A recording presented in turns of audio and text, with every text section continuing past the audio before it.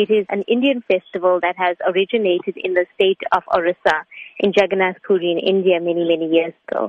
It's a pastime of Lord Krishna where his devotees pull him back on the chariot to Mathura, and also at that time bringing him back into their heart. All over the world, actually, the Yatra festival or the Festival of Chariots takes place annually at so many ISKON centers around the world. And we just find that people are more receptive to joining in the celebration and the festivities. What can members of the public expect at the Festival of Chariots? We have a wealth of activities planned, and, the organizers, we've been at it for many, many months now. There's something for the children. We've got a Blue Mountain themed village for children, which will host spiritual activities.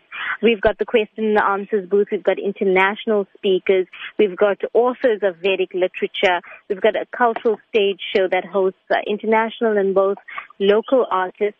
One of the highlights on the cultural program is 2 drama performances, and that's produced by Canadian-born Swami, Bhakti Marg Swami, who arrives in Durban just before the festival. And we've got one world premiere that's happening on our stages this year. We've got a lifestyle tent. We've got body art. We've got Vedic cuisine. There's so much happening at the festival. Is there an entry fee involved? No, there's no entry fee. It's a free festival, and to all the visitors of the festival, there will be free vegetarian meals provided on all 4 days of the festival. What is the duration of the festival? It is 4 days over the Easter weekend. It starts on Friday at 10:30 a.m. with the traditional chariot parade that kicks off outside the Tropicana Hotel on the Marine Parade.